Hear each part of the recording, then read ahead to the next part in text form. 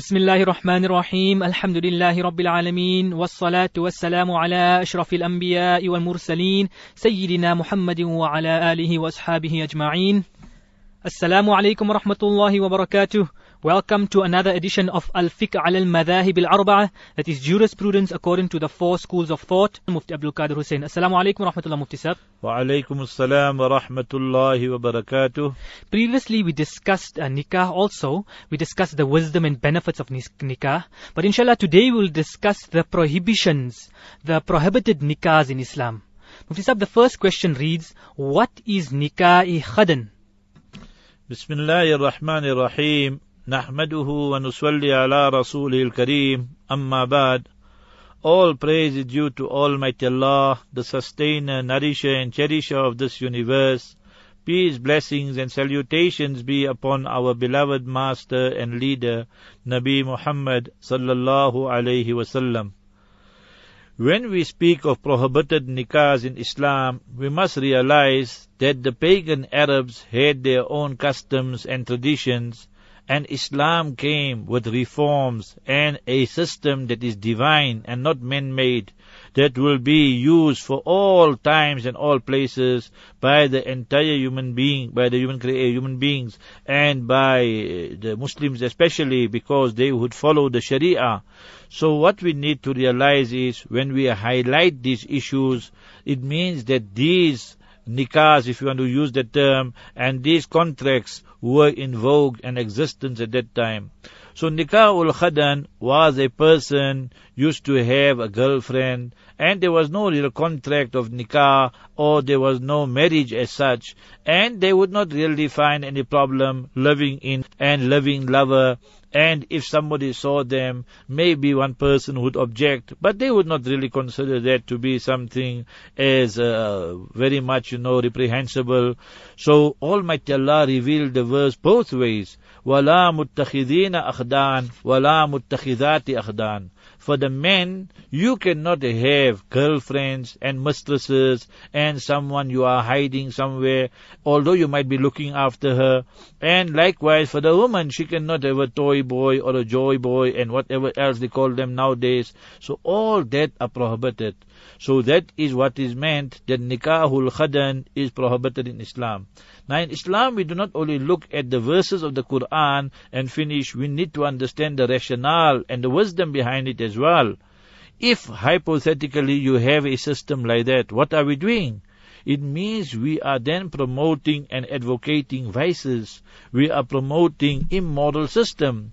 And definitely this will lead to a society that has no morals. And we know in today's modern day society, where we speak of freedom and we speak of democracy and whatever else, we can see the results of all that. The AIDS pandemic, and we can see the breakdown of the family structures.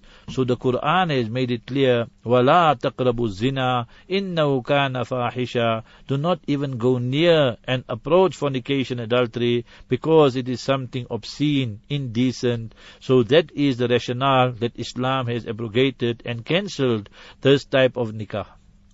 Jazakallah Mufti Sahib. The topic today is the prohibited nikahs in Islam. Mufti Sahib, the next question reads, define nikah badal. When we analyze the word badal means an exchange. For example, when we trade in something, so I trade in my car and I purchase a car, so we call that a badal.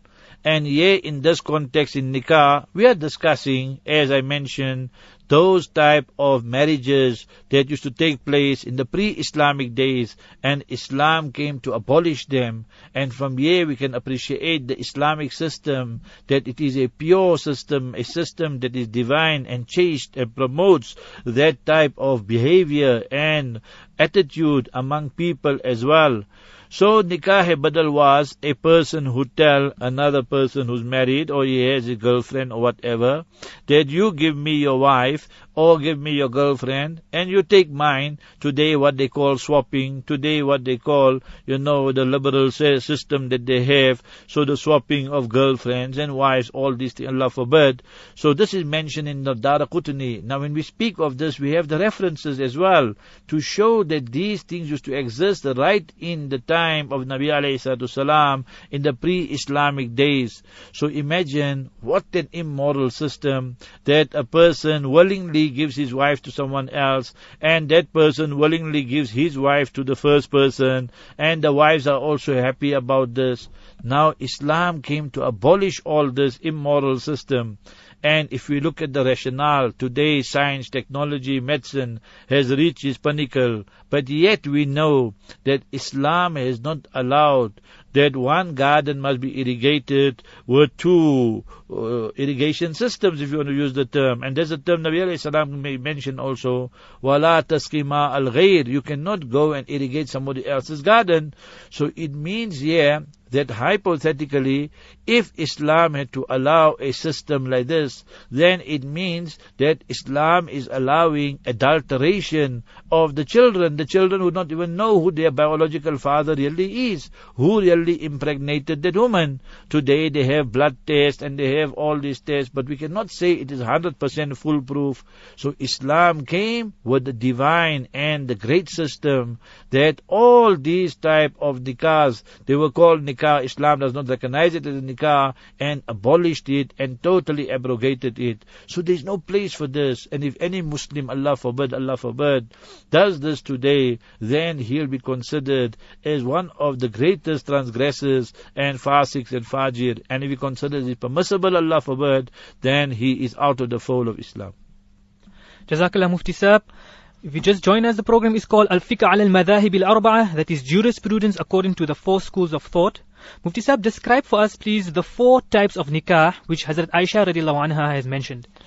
When we see and study the life of our mother, Sayyida Aisha radiallahu anha, she was not only the consort and the wife of Nabi alayhi salatu salam, she was a great jurist, she was a great muhadditha, a lady who was well versed in hadith, and she was a lady, a master of the Arabic language, a linguist par excellence. So many merits and virtues our mother Sayyida Aisha radiallahu ta'ala anha has.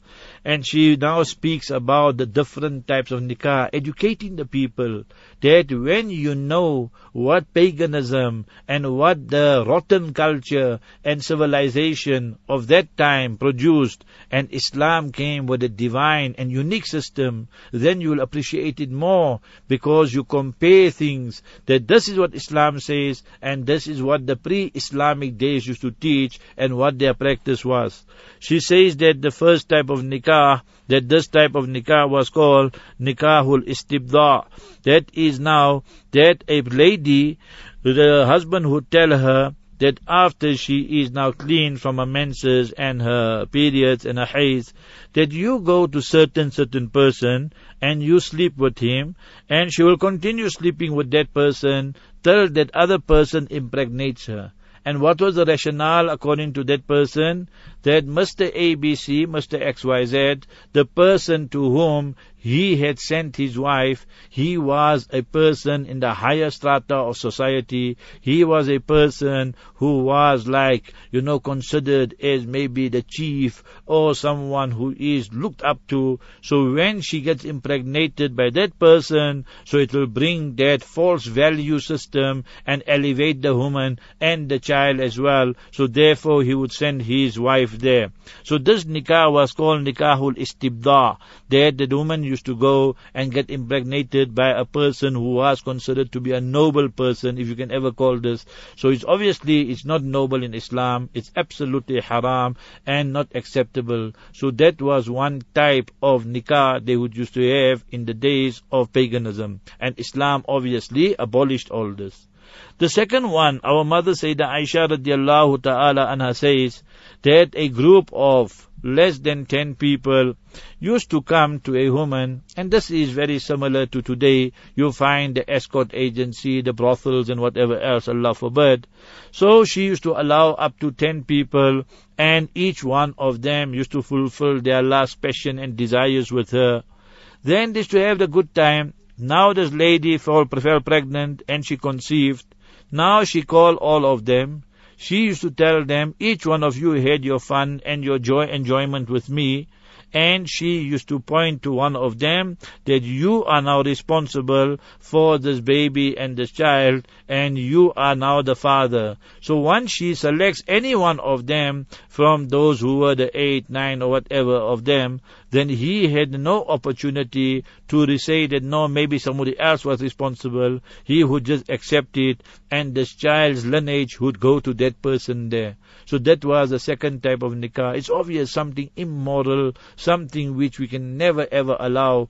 Islam's unique feature is that inna likulli dinin khuluqa wa khuluqul Islam al-haya. Nabi alayhi salatu salam said, every religion has its own unique feature and characteristic, and the unique feature and characteristic of Islam is haya, shame and modesty.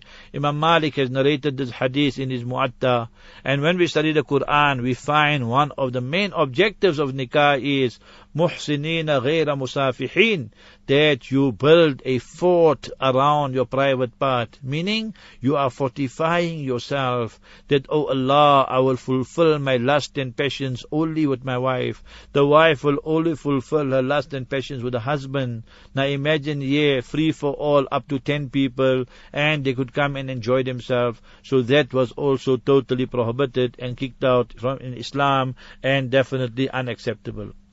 The next type, this would be the third type. This was known as nikahul baghaya. This was straightforward prostitution, as we have it nowadays as well, Allah forbid. And we find that today, now mind the kafir countries, we know every Western country, fornication, adultery is not a crime. They say that they are two consenting adults, and if they want to fulfill their passion and lust, we will not interfere. That is their thinking. And then they speak about AIDS, then they speak about illegitimate children, then they speak about broken homes. They inject the poison, and then they look for a remedy and a cure. That is how the mentality is. But we as Islam says, no, why light the fire in the first place? There should be no problems in fire. Look at the reasoning and thinking of Islam.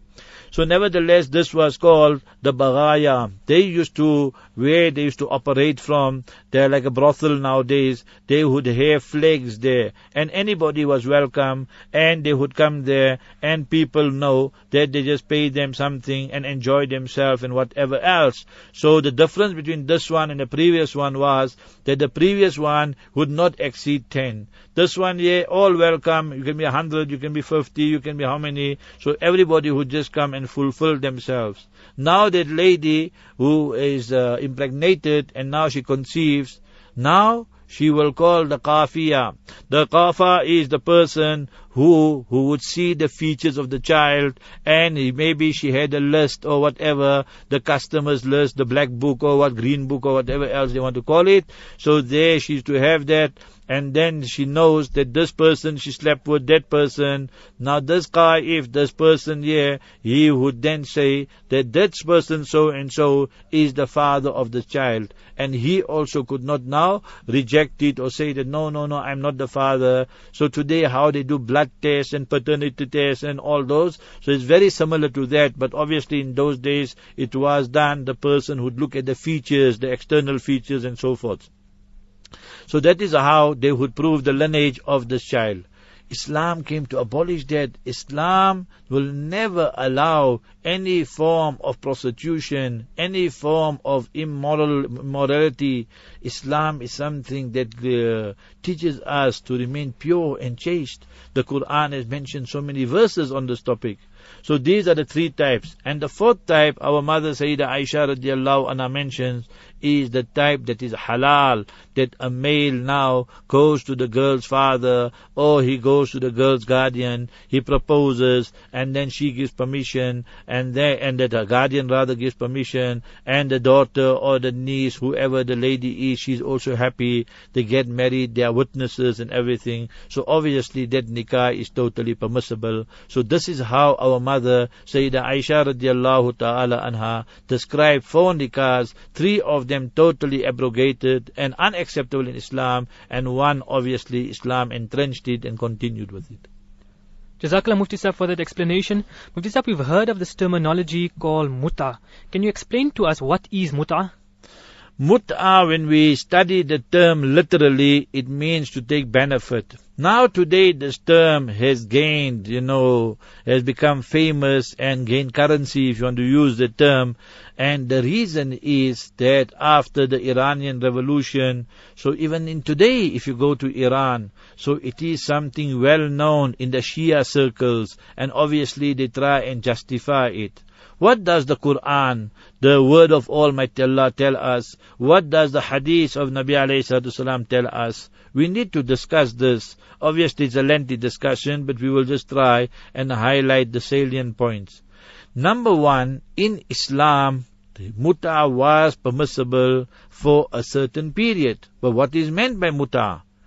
The mut'a that is mentioned in the hadith is this, that a person who was a traveler, a person who was a musafir, he used to go to a certain town, to a certain province, and now in that case there what used to happen, that he needed a female companion, so now he would pay her, she would wash his clothes, she would fulfill his desires and everything, and they used to have a mutual agreement. So this was done initially in the stages of Islam. And sometimes people would go in war, and then they would also meet up with the female or whatever, and they would have a contract. There was a nikah also performed, and that lady was happy to spend some time. So it means the benefit for the husband, he is fulfilling his lust and pleasure, and the wife, the benefit was that she is now getting something she's getting a free shelter and whatever else. So initially Islam allowed this. Thereafter, the Quran Sharif says, وَالَّذِينَ هُمْ لِفُرُوجِهِمْ حَافِظُونَ. The quality of the true believers is that they guard their private parts. إِلَّا عَلَىٰ أَزْوَاجِهِمْ, except upon their wives. أَوْ مَا مَلَكَتْ أَيْمَانُهُمْ, or what their right hand owns. In the days of slavery, so when a person had a female slave, so with her he could fulfill his lust and passion. فَإِنَّهُمْ غَيْرُ مَلُومِينَ, so there was no blame. Quran goes on to say, فَمَنِ ابْتَغَى وَرَاءَ ذَلِكَ, whoever fulfills his pleasure and desires, besides that, beside the wife or the female slave, فَأُولَٰئِكَ هُمُ الْعَادُونَ, they are the ones who have transgressed the limits. Therefore, Abdullah bin Abbas radiallahu ta'ala used to say, كُلُّ فَرْجٍ سِوَاهُمَا فَهُوَ حَرَامٌ, that every private part, beside these two, beside the wife or the female slave, that is haram. Now today when you study Shia Azam, and they have written books, they give it out, they distribute it. I have got the book in Arabic, in Urdu, in English. So they speak about mut'a, and they speak about the virtues of it, Allah forbid. So that mut'a which they are propagating, that was never permissible in Islam. Why was it never permissible in Islam? They are advocating it up to this day, even for a person who is in his hometown. They say, for example, a person is at home, he's studying, and this is openly mentioned in their literature, that now you are studying, now the boy and girl go to college or to university or whatever, so now they have a temporary marriage. They call that muta, temporary marriage. So they say that for 6 months, for 1 year, for 2 months we get married, and obviously for the youth it seems to be something very exciting and very, very, good, that now we are not living in sin, and now this is a mutual agreement. Remember, the one Imam, they call him Imam, obviously we say that he is a great person. Ja'far as-Sadiq radiallahu rahimahullah used to say that al-mut'atu hiya zina, that mut'a is 100% zina and fornication and adultery. So therefore, if you ask a person today, even a Shia, I have asked many of them this question, when we speak about it, I say, you say that mut'a is acceptable. Will you accept it, that for your daughter, that she goes into mut'a today with somebody, 6 months later on with somebody else, then with the one next year with somebody else? Then you can see the frown. They themselves feel ashamed and they look down upon it. You can try it yourself. So it shows it is an immoral system. If somebody wants to say, but how did Islam allow it? We know initially. So we will say and respond. Islam came about with the evolutionary process. Wasn't alcohol also permissible initially? It was permissible. But you do not take the initial rulings. We take the final ruling. So if somebody comes and say, that wasn't it permissible once upon a time, we'll say yes. So if he says that, okay, he can drink alcohol, we will say that you do not look at the first phase, you look at the last stage, where the final rulings were made. So Nabi alayhi salatu salam made it haram ila yawmil qiyamah, till the day of qiyamah. And Sahabas also knew it was haram. Sayyidina Umar radiallahu ta'ala anhu also mentioned it. The Shias turn it around and say, Sayyidina Umar radiallahu anhu made muta haram. How can Sayyidina Umar made something haram? That he just re-emphasized what Nabi alayhi salatu salam said. So therefore, we appeal to the youth that remember, do not fall in the trap of the shaitan, that and you think that you are living a clean life and muta is permissible. It's absolutely haram and not permissible in Islam. Anybody who indulges in this, remember the children are illegitimate and you are living in sin. Jazakallah Mufti Sahib for that wonderful explanation. The topic we have on discussion today is the prohibited nikahs in Islam. And the next question we have is, what is nikah tahleel? Nikah tahleel, we all know in Islam that the husband and wife, they get married. The intention is to live for ta'bid. Ta'bid means you live happily ever after, just to use the terminology, and that inshallah both parties will cooperate and share their love and respect and compassion with one another. And that is what marital life is all about. You give and you take and you forgive, you cry together, you are happy together. The moments of joy, the moments of sadness, all that is a partnership. That is what marriage is all about. Remember the husband, I always say this, that you are the Amir. Amir means that you have added responsibilities. You are not the Amir, you are not the dictator. And that is where many of our husbands and the men go wrong. They do not understand that what they are responsible. They just think that they are the Amir, the captain, and they just start dictating. So that's totally wrong. Islam hasn't taught us that. So we need to understand this properly. Now, when we study about Islamic system, if you just look at the Quran, you can compare it with anything, any constitution, you will just go down into sajda and say, Ya Allah, you are perfect, and your code which you have given us, the Sharia, is perfect also. Husband, wife, things don't work out, Quran says, فَإِذُوهُنَّ, then you give them advice, admonishment, such advice that can soften their heart. If you analyze the word, wa'az, then وَهْجُرُوهُنَّ فِي الْمَضَاجِ, still the wife doesn't listen, then the Quran says that separate the beds, meaning you the husband withhold the conjugal rights. Then the Quran says still she doesn't listen, وَضْرِبُوهُنَّ, you can hit them. Hit does not mean you assault them and wife battering. That's absolutely haram. You cannot touch the face, you cannot leave wounds and scars and marks on her. لَيْسَ أُولَٰئِكَ لَيْسَ بِخِيَارِكُمْ, Nabi alayhi salam said, those who even raise their hand on their wife, they are not good people. So all these are the laws of Sharia. Now all these steps do not work. Then bring in the arbitrators. وَإِنْ خِفْتُمْ شِقَاقَ بَيْنِهِمَا فَابْعَثُوا حَكَمًا مِنْ أَهْلِهِ وَحَكَمًا مِنْ أَهْلِهَا. So you bring in an arbitrator from the husband's side, the wife's side, and they should try and reconcile, bring about the reconciliation. And if there is a separation, then that also should be done obviously in consultation with the husband and wife. So these are all steps that are preliminary before divorce. Now the other way around, what happens if the husband is not fulfilling the rights of the wife? He is deserting her, he has fallen in love with another woman. In Quran addresses this. وَإِنْ إِمْرَأَةٌ خَافَتْ مِنْ بَعْلِهَا نُشُوزًا أَوْ إِعْرَاضًا فَلَا جُنَاحَ عَلَيْهِمَا أَن يُصْلِحَا بَيْنَهُمَا صُلْحًا. The Quran says there's no harm in them that they reconcile. وَالصُّلْحُ خَيْرٌ, and reconciliation is the best. So it shows when there's a problem between husband and wife, and the fault lies with the husband. Maybe he is now neglecting his wife, not looking after, not having conjugal rights with her. So whatever the problem is, the wife should try her level best to reconcile, because that is in her interest, and maybe there are children there. Now the children, for them, it's better that they live in the same home with the father and mother than rather growing up in a broken home. So all these are factors Allah's deen, Allah's divine command has taken into consideration. Now if divorce takes place, now today we see the husbands that because of this, Sayyidina Umar radiallahu anhu used to punish them in publicly, as mentioned in Sunan Sa'id bin Mansur, that they issue 3 talaqs. And they issue it in one place, one time. Now the Quran says, if you gave 3 talaqs, right? Whether it is over a period of time or you gave it in one place, one time, you gave the triple divorce, what they call.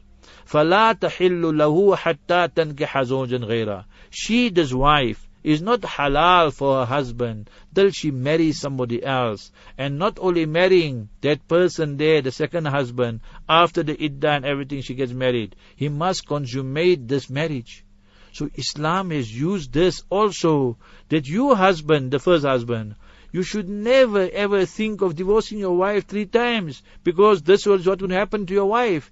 And you know that any normal person would just find it something repugnant that now someone is going to sleep with his wife, although they're going to perform nikah. So it is a deterrent, never ever give 3 talaqs. Look at the beauty of Islam. Nevertheless, now they perform the second nikah, but now this person here, he tells that first husband, don't worry, I'll just have a good time with your wife, consummate the marriage one night, I'll just be like a one night stand and whatever, like nowadays Allah forbid they have, and then I will give divorce to the wife, and then she will go back into iddah, and she'll be halal for the first husband again. Nabi alayhi salam has said, as mentioned in Tirmidhi, لَأَنَ اللَّهُ الْمُحَلِّلَ وَالْمُحَلَّلَ لَهُ. Allah curses the second husband and the first husband. So that nikah is null and void, is not valid, and that is the verdict of majority of the scholars. So it shows Islam brought about a system to preserve our cleanliness and our chastity and a pure environment and society, not an environment that people are ashamed. Imagine if Islam had to allow a thing like this. So talaq would become a joke, nikah would become a joke, and the whole sanctity attached to it would be undermined. So therefore this nikah also is considered as null and void.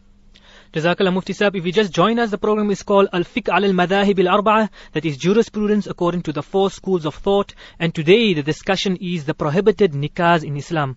Mufti Sahib, we have another question, and it reads, can one marry 2 sisters at one time? In Islam, one person cannot marry 2 sisters at one time, because the Quran says, وَأَن تَجْمَعُوا بَيْنَ الْأُخْتَيْنِ إِلَّا مَا قَدْ سَلَفَ. You cannot get married to 2 sisters at one time. Yes, you married to one sister, then she passes away, then you marry the other one, it's fine. Sayyidina Uthman radiallahu anhu married Nabi alayhi salatu wasalam's 2 daughters, Hazrat Ruqayya, Hazrat Kulthum radiallahu ta'ala anhum. So this was why he was called Dhun Nurayn, the person possessing 2 lights. But if a person now marries 2 sisters one time, definitely that's not permissible in Islam. And if he divorced the first one and now that he gets married to the second one, there also he has to wait till the iddah expires, and then only can he marry the second sister, or the second daughter of the other person there. So it shows that these are prohibitions clearly enshrined in the Noble Quran. Jazakallah Mufti Sahib for that wonderful explanation. Unfortunately, we've just run out of time. That's all the time that we have for today. Inshallah, we will carry on with the discussion on nikah in future. Jazakallah for tuning into the program Al-Fiqh al-Madahib al-Arba'ah. From myself, Muhammad Musa Bera, Mufti Abdul Qadir Hussain, it's fi amanillah. Wassalamu alaikum wa rahmatullahi wa barakatuh.